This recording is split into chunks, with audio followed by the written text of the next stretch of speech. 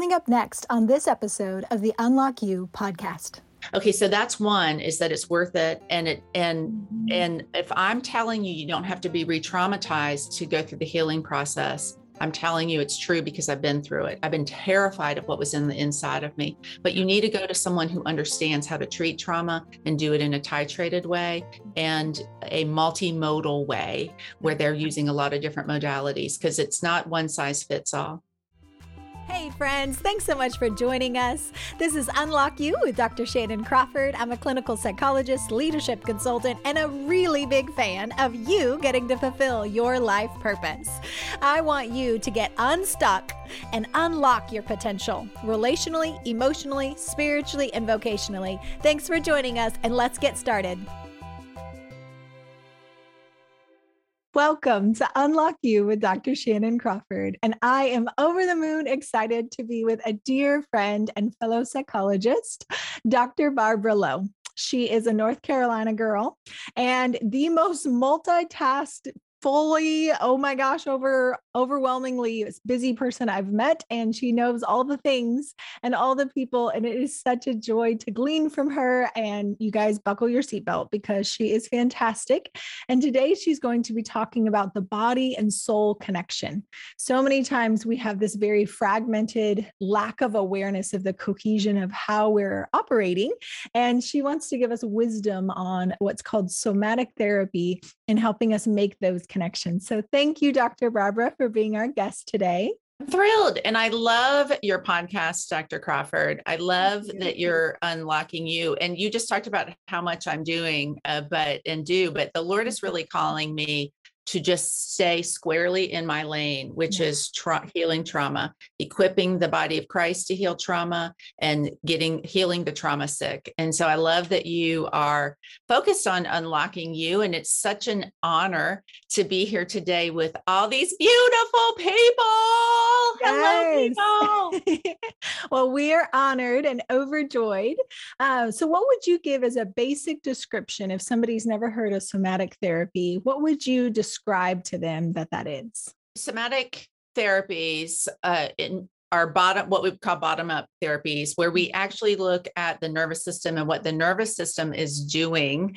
And I'm going to use some of your language. We get cohesion. We also receive discharge. We receive integration from a bottom-up perspective.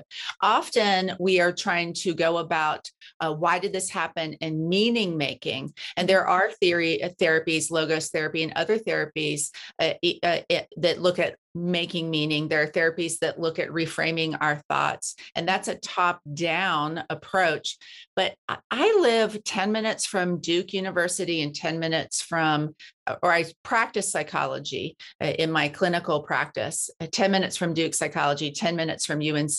These people have thought about these things. They're coming in with meaning making. But when we integrate body with the soul, and we take time and we slow it down and we look at what has not been processed in the body, and I'm sure we'll talk more about that, then we can actually get some relief. Yes, absolutely. So for many of us, we think of our body as, I'll just take an aspirin. And then we think of our thoughts like, I just need to whack-a-mole them down some more. How would you help somebody who maybe has some anxiety symptoms and their body has that flushing and their heart rate goes up and they don't understand it, but then they also have these thoughts over here, and how those actually may be more connected than they think?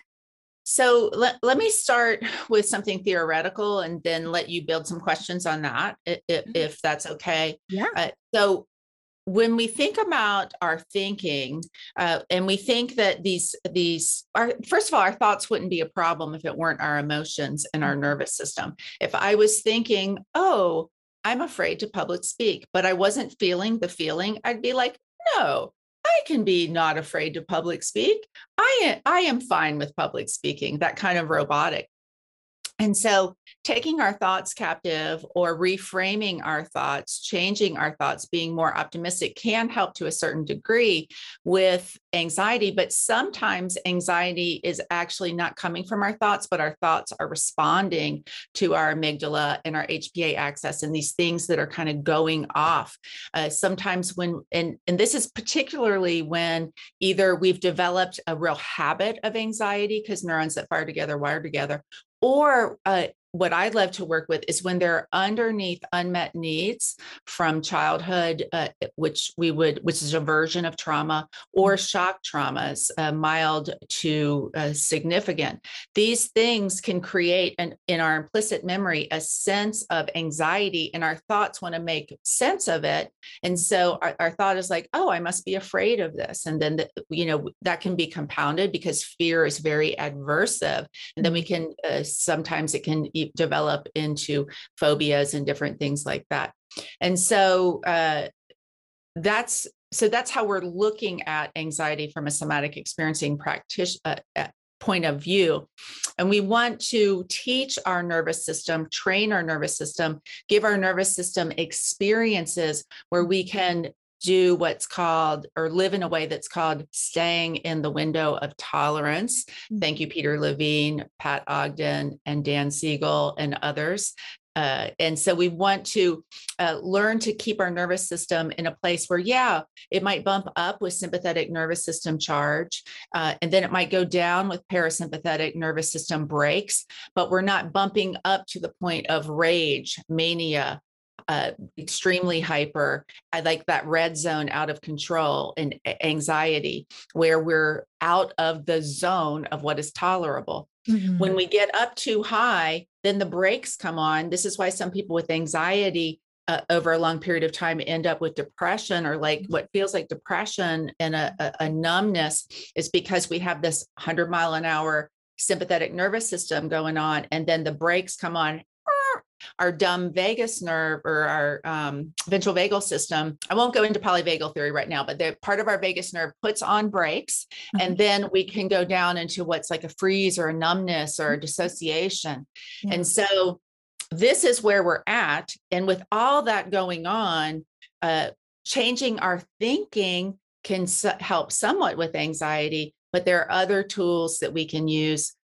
We can't ever directly affect our feelings. Mm-hmm. Remember, the enemy doesn't just work on our thoughts, but our feelings. Absolutely. It's always about the feeling. Mm-hmm. Because Absolutely. The feeling is what gives us those urges. So we can work on our physiology, we can work on our behaviors, we can work on our thoughts and get indirectly to those feelings. And somatically, we work with the body a lot. Okay. So I said a lot. I'm going to see where you want to go from there, because I know I still didn't answer your first question. Oh, that's okay. I was tracking, but I'm also going, oh my gosh, I think you said so many theories in one breath that I am wondering how our audience is tracking. So I would just want to recap some of the high points. So you're talking about this window of tolerance. And if in real life, if somebody were walking that out in a day-to-day, could you give us some examples of how they would know if they're kind of going up to the up top or the bottom part of that range? Yeah.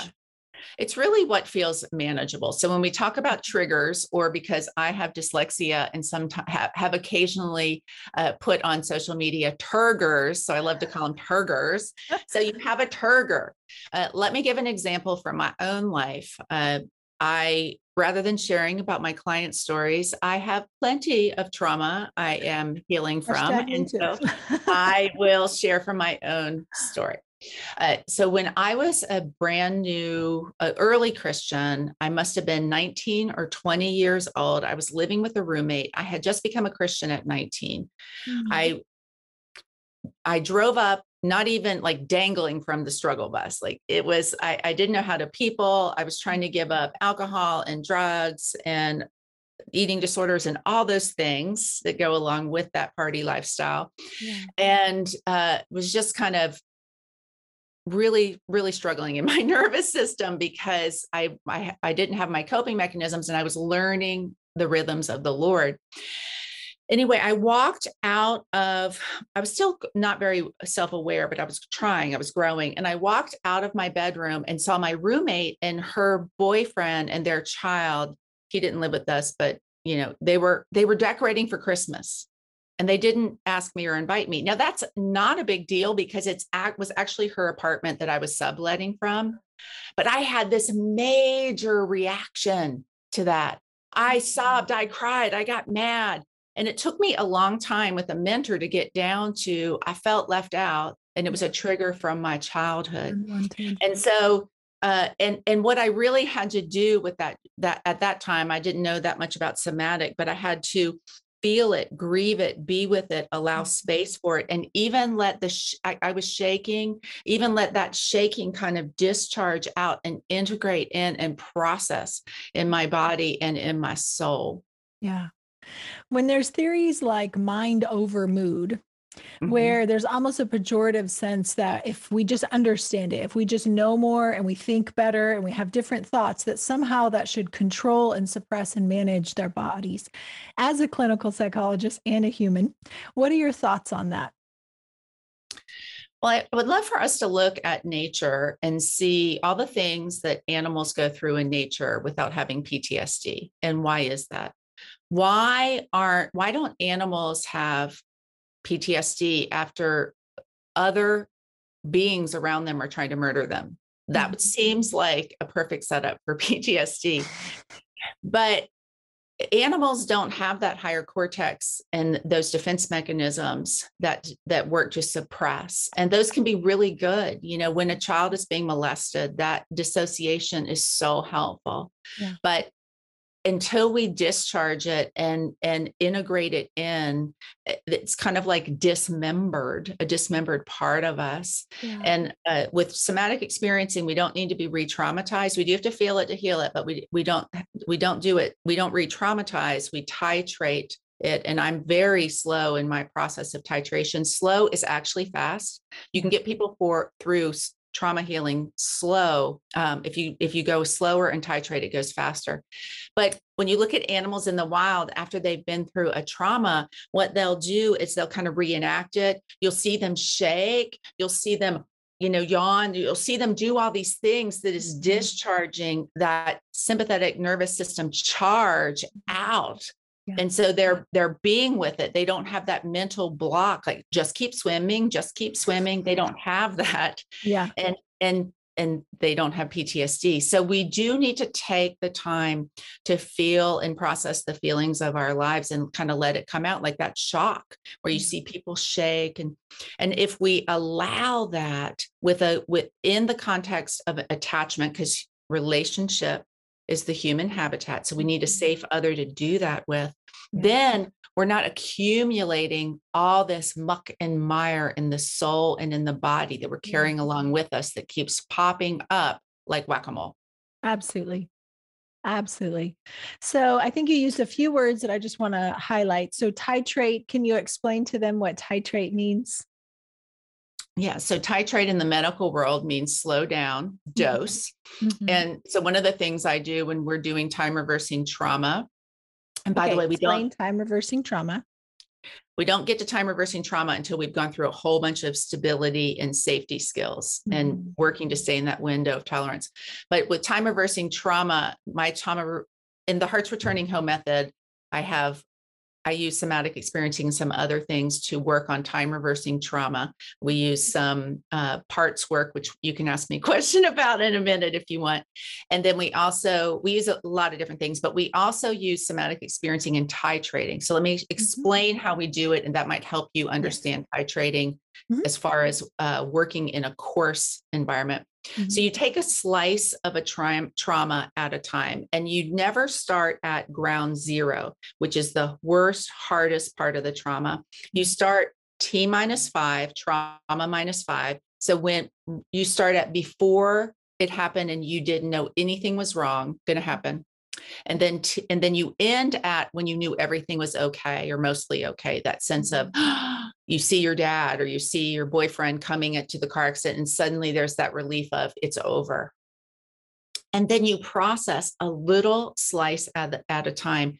And we use different skills to process. We look at pieces in the nervous system that were stopped. Like, did you have time to orient? We have all kinds of body-based processes. Like we have orient, we have defensive orientation. When you have fight, you have flight, you want to push away, and so we integrate in also in every piece of the trauma. Like I give them a pretend remote control. And so we can stop it at any time and bring in any resource that we want. And we're not talking about encounters with the Lord, but a huge mechanism I use in change for change and healing is encounters with the Lord. So I love bringing in encounters with the Lord in all these little teeny slices, working in from T-5 and T+5, and using resources in those little slices. It's like we're slowing it down. And then by the time you get to ground zero, T-0, the heart of trauma, it doesn't feel like the heart because you've already built the skills and the discharge. And as you would say, the cohesion at the other slices. That's so good. That's so good. And so if somebody's hearing this and they're maybe even getting a little triggered or feeling like, whoa, this is hitting home, what are practical things people can be doing? Obviously, Hearts Returning Home is your program. So we definitely want to direct people to that. And I'll have my assistant put the links to make sure people know how to connect with you. drbarbaralowe.com, is it? Yeah, well, it would actually be heartsreturninghome.com, and you can, it only opens up a couple times a year, so you can get on the wait list if it's not open. Okay. But the first stage of the healing process is safety and stability in Hearts Returning Home and in any good trauma healing mechanism. We never go straight for the root, but we want to. There's something about us. We either want to deny it completely or go right for the root. Right. And often we can end up re-traumatizing ourselves if we're trying to go for the root, or even if we're doing ministry and we're like, let's just go for the root. Unless the Lord leads you, do not. If the Lord leads you, obey the Lord. Yeah. Anyway, so we start out with safety and stability, and I can take people through a couple. In my course, I teach 109 safety and stability skills.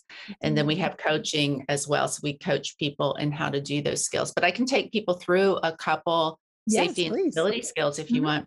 Absolutely. Okay, so let's see. We do stability in the mind, stability in the emotions, stability in relationships, stability in the body, stability in the spirit, and stability in behaviors. So let's do one from mind. All right, we'll do one from the mind category. So this is, and for those of you who are kind of geeky, this is probably more from positive psychology, and it's also from Philippians 4:8. Whatever's true, whatever's lovely, think on these things. And so we're going to use, the Bible says, submit all your organs, all your faculties unto him. So we're going to submit our imagination unto him in this. This is a skill that I've trademarked called Mind Mansion. And in Mind Mansion, we understand our mind to be a giant, humongous mansion, and it has billions of rooms. And it does have probably some basement rooms that we haven't finished yet and that are a little spidery. And these are the rooms we end up spending time in. And we're like, why am I in here? Yeah. But in this mind mansion, which is your brain, you have, every room has doors on every wall, ceiling, floor. Not only that, you can teleport anywhere you want in the mind mansion. So I want everyone to think about where you're at in your mind mansion and where you've been spending time, and where do you want to be? Like, I minored in French. I love all things French. I want to spend some time in some Parisian rooms, right? Where do you want to go? Because you can go anywhere. You can go to your favorite movie. You can go to your favorite memories. You can go to your favorite place with your grandparents when you were little. And we want to build this capacity to go to all these places to take the edge off so that we can stay more in that window of tolerance. So when I feel myself bumping up, I can go there. Now let's bump it up to an encounter with the Lord. Because my mechanism that throughout Hearts Returning Home and everything I do is faith, fire, and psychology. Faith is that faith in Jesus, where it's clean psychology, not dirty psychology. We go through the cross of Christ. We die to self to live. We're not looking to the self for answers. But when we do that, we can use psychology because there's real science that can help there. And fire, that's the encounter with the Lord. So let's now go into fire, that encounter with the Lord. So now we're in our mind mansion, but we're seated in heavenly places, and Jesus is here with us. The kingdom is here with us. So heaven is here, and we are also in heaven. So let's use our imagination submitted unto the Lord, and let's imagine we're actually going to go into a heavenly place in our mind mansion. Mm-hmm. So where do you want to go? Just being with the Lord in your mind mansion, you can go into heavenly places with him. Now, in session or in my course, we would take more time with that. And you know what happens? God shows up. People have encounters with the Lord. And what is the number one way the Lord healed? Encounter.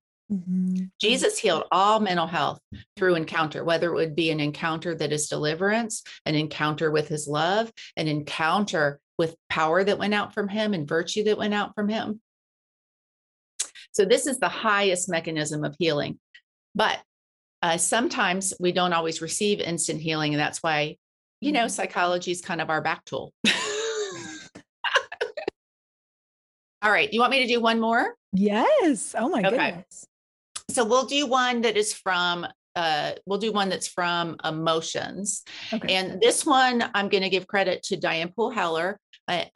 This is from her work, and I love her work. She has a lot of work with attachment. She's a secular therapist, but I'm going to bring it into kingdom. We're going to do we're going to do a psychology encounter and a fire encounter. This one is called Kind Eyes. Mm-hmm. And why this one is important is because let me teach just for a minute. Is that okay? Sure. We've had a lot of trauma that has come through eyes. And here's how. First of all, the traumas we see come in through our five senses, including our eyes. But secondly, the traumas that are most painful are usually relational ones. And when relational traumas are happening, often there's like anger or hatred that's coming in through the eyes. Mm-hmm. Especially if you've had your parents were abusive, or someone you loved, you just see that their eye, that coldness. And so eye contact is so important. Yeah. It is so important for us to feel safe, but at the same time, it has been a place where many of us have been wounded. Mm-hmm. This is why I think sometimes even we are funny about eye contact. Sometimes even like for people who lead worship and stuff, sometimes I teach them this. They like to close their eyes because it's too intimate to be with the Lord and with others in that intimate space, so it's very powerful eye contact.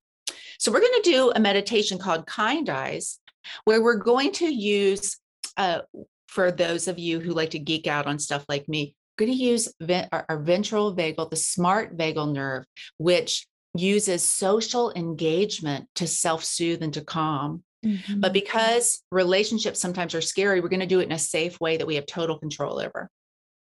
Okay. So what we're going to do is we're going to use our faculty of our imagination with the Lord. We're going to submit it to the Lord. We're going to, whatever is pure, whatever is lovely, whatever is praiseworthy, think on these things. So we're going to think about a pair of kind eyes. Mm-hmm. And those kind eyes could be someone who was kind to you today. It could be your grandma, or it could be your pet. Because if you can't find a safe person, chances are you've had a safe dog. And so just think about those kind eyes looking at you.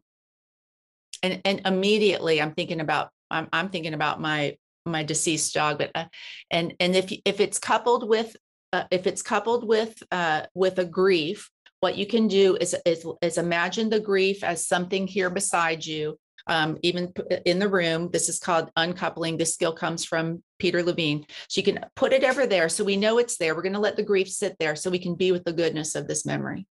So be with those kind eyes. And we're not suppressing the grief, by the way, because people have asked me that. No, we're just building resources, mm-hmm. because you need resources before you can work on the grief and other things like that. Yeah. So we're just going to be with those kind eyes. And we just feel our nervous system downshifting. Mm-hmm. And now we're going to bring this into a heavenly encounter. I recently podcasted with Anna Werner, a seer, and she cannot stop talking about the eyes of Jesus. She's like, and she loves that I love eyes because of, the trauma. We geek out on this together. But she's like, if you could only see the eyes of Jesus and how much they love you. I'm sorry for audio, but I'm getting choked up. So we're going to allow Jesus, his kind eyes, to look at us. And we're going to turn this into a fire encounter now. Jesus, we just look into your kind eyes. And if you have a hard time with Jesus, the Son of God, you could do the Father or the Holy Spirit. Don't feel guilty. We all feel, especially when we've had traumas, we can feel more comfortable with one of the Godheads, one of the three Godheads. So we all know they're three in one, but sometimes we have a father issue or a brother issue or sibling issue or a mother issue that can cause us to have an issue with one of the Godheads. God will heal that. But right now we're working on kindness and kind eyes and feeling that. So let's be with the kind eyes of Jesus or Father or Holy Spirit, or even an angel of God that he is sending to be with you, not to worship, but to, be a co-heir or not a co-heir, but a co-servant of the gospel. So we can just be with those kind eyes looking at us. And so I really want to encourage everyone. Those are 2 tools I've given you as freebies to work on that safety, that stability. And if you want some help with trauma, you can also go to drbarbaralowe.com/rejection. I'm sorry, the trauma of rejection. If you want some help with rejection, you can go to drbarbaralowe.com/rejection. And I have a few tools in there and a really quick freebie ebook, if you like. I love it. That's so good. So for somebody who maybe has tried to disassociate out of their body on purpose, what would you say is motivation to do the work? Obviously, we can't solve all the things on a podcast. I just feel like so many questions are probably being asked that people are going, wait, how do I do that? She said a lot of big words. I don't understand everything she just said. Yeah, absolutely. How can you motivate somebody to say, hey, somatic work and somatic therapy, it's not going to be as terrible as you think it's going to be, to actually step back inside of your body, and the end and the fruit is really worth it? Well, so let's see. I think I'm going to answer that with my testimony in part, and I'm happy for a question off that as well. But when we look at childhood trauma, there's a longitudinal study or a long-term study that's called ACEs, Adverse Childhood Events, I believe it is, or experiences. And they list 10 of them that have all these negative outcomes in your finances, in your career, in your emotions, in your how high you get in school, in your health, higher diabetes, higher cancer, all these different things. Well, I had 9 of the 10 of those happen to me growing up. I was homeless for part of my teenage years because my parents didn't want me. My dad threatened my life. My mom used to tell me she hated me. So my dad died by suicide. I've had a child die. So I should not be spending every single day of my life helping people heal. I should not feel this happy. I should not have a successful marriage. Yes, we fight. We had a fight this morning, but they're normal fights, right? I shouldn't be living this life. Wow. I should not be living this life. Okay. So that's one, is that it's worth it. And if I'm telling you, you don't have to be re-traumatized to go through the healing process, I'm telling you it's true because I've been through it. I've been terrified of what was in the inside of me, but you need to go to someone who understands how to treat trauma and do it in a titrated way and a multimodal way where they're using a lot of different modalities, because it's not one size fits all. Absolutely. Secondly, so I would love. There's a difference in therapists, I think you're saying. Yes, there's a big difference. And I think a lot of people don't know that. Please do not have someone treat you with CBT for trauma. For a child, trauma-focused CBT is fine. Cognitive processing therapy is still and trauma-focused CBT are still mostly top down, but they are very evidence-based. But I do love if you can find someone that mixes faith and encounters with the somatic work or parts work, that would be really great. I would love to say one more thing for motivation, if that's okay. Yeah. Yeah. I know I've been talking a lot, and I love the way you're clarifying language. That's why you're here. I'm just listening on behalf of an audience because I'm tracking with everything you're saying, but I'm like, I wonder if people are going to be like, wait, what? That's good. That's what a good podcaster does. That's so good. Okay. So the other piece is that I would love for you to look at your life and look at where you feel numb. Look at where you feel like you're trying to escape a lot. Look at where you're getting into a lot of fights with people, arguments, fights with yourself. I would also love for you to look at where fights with yourself are turning into depression. Mm-hmm. And I would love for you to look at where you're stuck in really powerfully destructive relationships where you're trying to fix others. Because if you have unhealed trauma, you're in a lot of one of the 4 trauma responses, one of the 4 F's, which is fight, flight, freeze, and fix. Fight, flight, freeze, and fix. And so I would love for you to look at that and how painful those things are in your life, and use that as motivation. I'd also love for you to look at the impact you could have on others by getting your gift working without those fight, flight, freeze, and fix. Dr. Crawford is trying to unlock you, but what's going to come out when we unlock you? Yes. I know that I'm with you. You're not alone. You're not alone. You could, if you want a slow lane in, you can join Bible studies with me on Friday. And we have some prayer groups too that are led by our coaches. And you can go to drbarbaralow.com/tribe, where I do faith, fire, and psychology Bible studies most Fridays. That's fantastic. So it's worth it. Doing the work is worth it. There is a bandwidth that we want to stay in to not go way too high and back into that like yelling, angry, irritable, I can't function mode, or overspending or oversexing or whatever people do on the top range.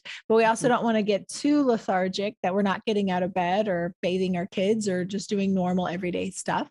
And some things that we can do in the middle, it sounds like Dr. Barbara and other somatic therapists and psychodynamic therapists can help you live in that nice sweet spot. And then you can titrate those trauma memories. For a lot of people I work with, they're like, my life is good. I'm okay. Like, I don't want to rock the boat. I don't want to start dredging up the past. It's over. I don't want to think about that. I don't want to go there. The hard thing is there's only one soul. So there's always that feedback loop, that resonance on the inside of anger and sadness and pain that's still stuck inside of your soul. So that's why I want to bring experts in the field like Dr. Barbara that can help motivate us and equip us that we can't fix it during the podcast, but we can give you some practical tools and then help direct you to hopefully finding the right therapist in your area, that you don't have to live this every day. And I think one of the most rewarding things that I got recently is a woman who had old trauma and was in a depressive state that it was pretty catatonic and very, very painful for her. And then she sent me her book that after therapy, she started reemerging into creative side. So unlocking the creativity and the playfulness, and wrote a book, and it's illustrated and it's beautiful and very professional. And she sent me a copy signed to just say, hey, that journey was really scary and overwhelming. But if you do it with the right therapist, there's a leaning in that isn't scary, that there's a warmth and a human connection. And so I want to motivate people who maybe you've kind of lived with some stuff and you keep whack-a-moling it back down. But therapy really is a gift if you're the right therapist and if you're motivated. You know, I always talk to people about their defense mechanisms, that you'll find something wrong with every therapist because your defenses are going, I don't want to go there. And ironically, your defense mechanisms are actually not against the other person. It's against you going to your own places of pain. But if you'll do that and you'll unlock and you'll open up those places of pain that are stored in your physical body, your brain is no longer resonating with depression, anxiety, fear, rejection, panic, whatever might be inside. And now your body gets reset. Your central nervous system is now wired and operating based on a sense of homeostasis, which just means balance. That's that feeling when you're driving in a car and you're like putting your hand out the window and you're like, it is well with my soul. Like everything is super peaceful right now. In that moment, that's what you're supposed to live like. But for me included, all of us have life junk that has affected that central nervous response. And so it causes a hypervigilance or a deadening, kind of that depressive. And both of those ranges are not helpful ways to live. And just because you have been able to get through on the crutches of your coping mechanisms up to now, I think Dr. Barbara has given us so much hope and encouragement that we can get through that. We can work through it. It is a process. It's not a one and done session, but it is a journey that's so beautiful. And then you get to start unlocking your power and your influence, your authority, your creativity, and your ability to love others well through their trauma and junk and trauma and whatever they might going through. So thank you, Dr. Barbara, for your time today. This has been such a gift. We love you guys. Thank you for joining us for this episode of Unlock You. See you next time. Hey, thanks so much for watching this episode of Unlock You. It is our dream to invest in you. And one of the ways you can do that is by getting more of the bonus material, the content, and to know about future events. Head to the website, drshannoncrawford.com, subscribe to the newsletter, and you'll be the first to know what we're rolling out. And we want you to truly get unlocked so that you can thrive, not only for yourself, but also for the greater calling on your life.